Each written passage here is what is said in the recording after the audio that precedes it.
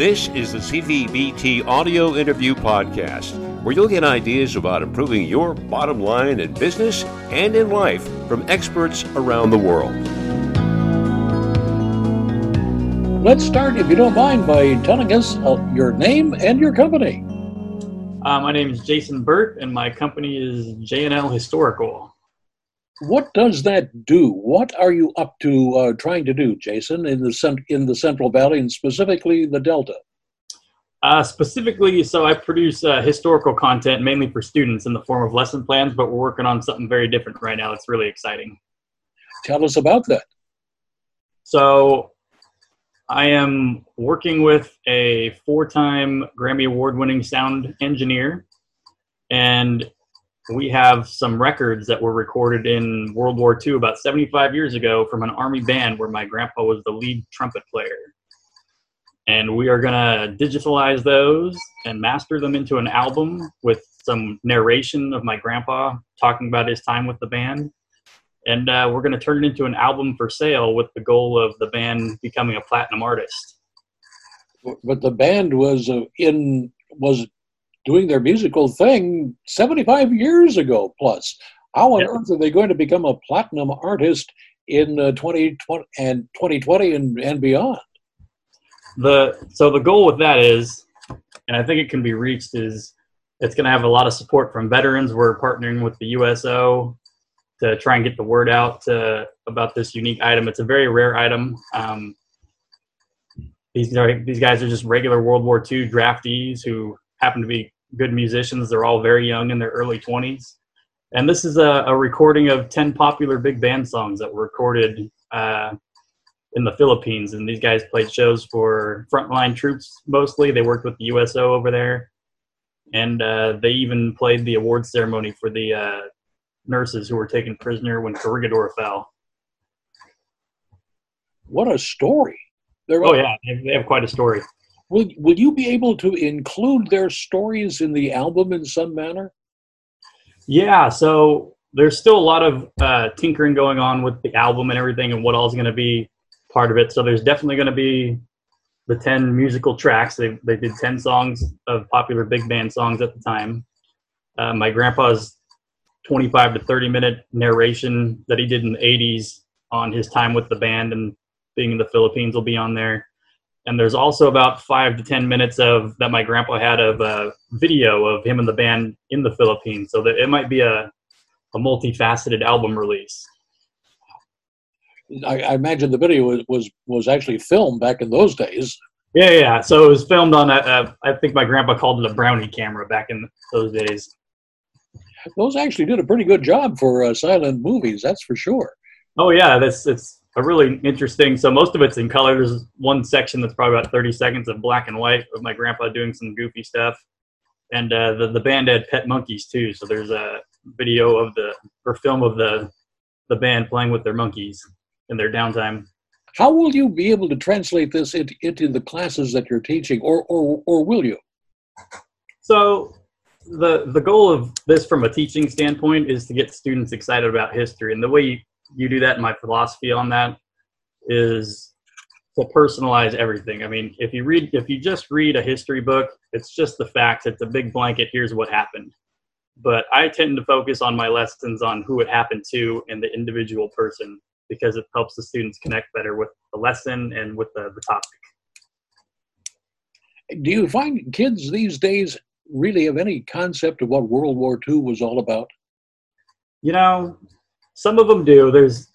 There's inherently a few in each class who just love the subject, but I think the majority just get that textbook, oh, this is something that happened a long time ago.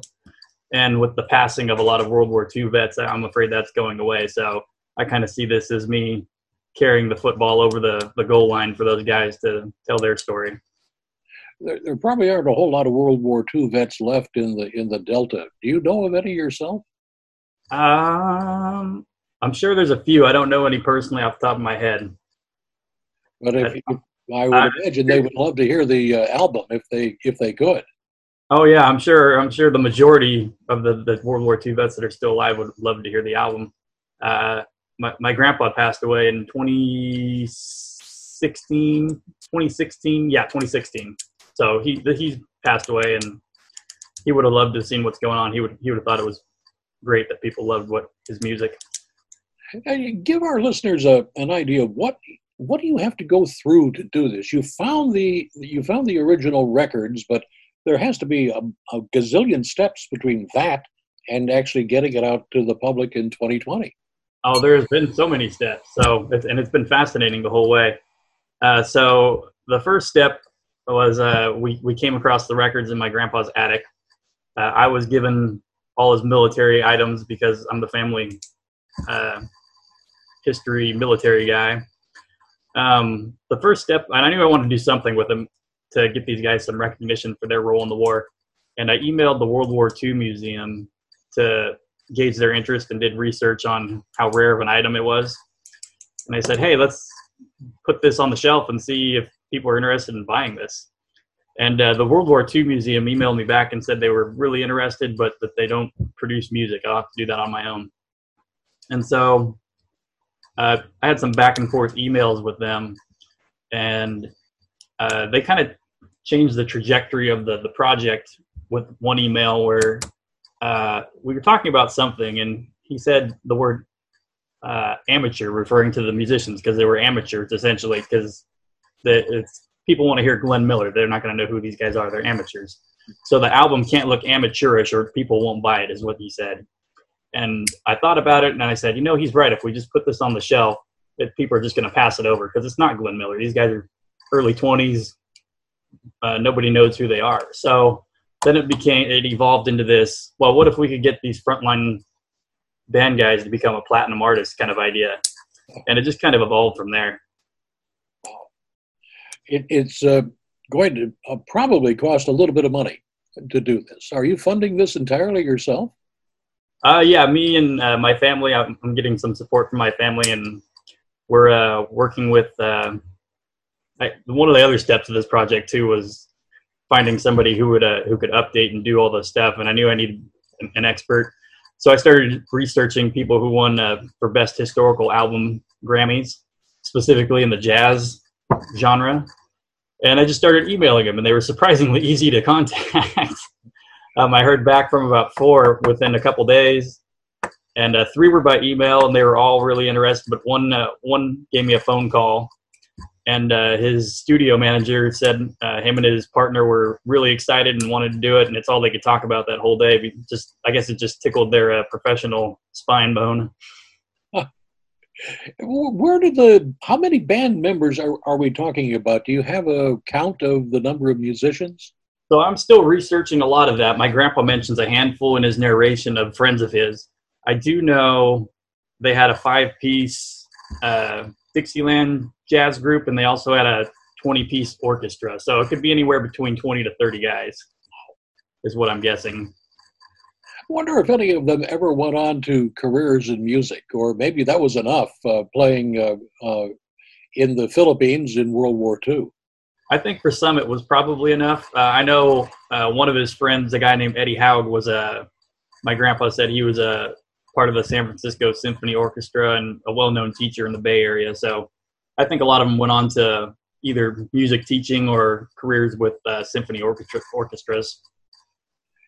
And relate back to our listeners how this will be used in your classes.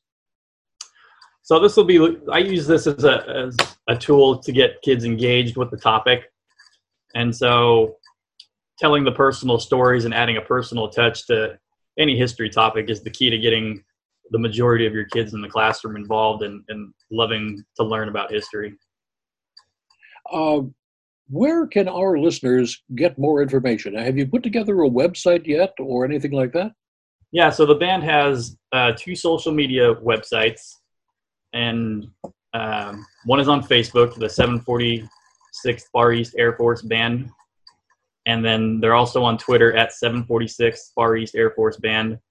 And we're doing a lot of media rounds currently. This is the first podcast we've ever done. Excited about that. So we've got an article in the SAC-B that came out. We've got an article coming up in the Des Moines Register. My grandpa spent some time at Drake University, so he's getting some attention in Des Moines, and we got a news story on TV airing July 6th in Salt Lake City. The KSL 5 News did a story on it because my grandpa's from Salt Lake City. Oh, and this morning we got our second podcast. You're number one, but the second one, the World War II podcast, is going to have us on as a guest too. Well, hopefully all of those media outlets and more will latch onto this and get you guys a couple of sales when you get it done. We're hoping so. It's a long way to a million album sales, but we're hoping to get there.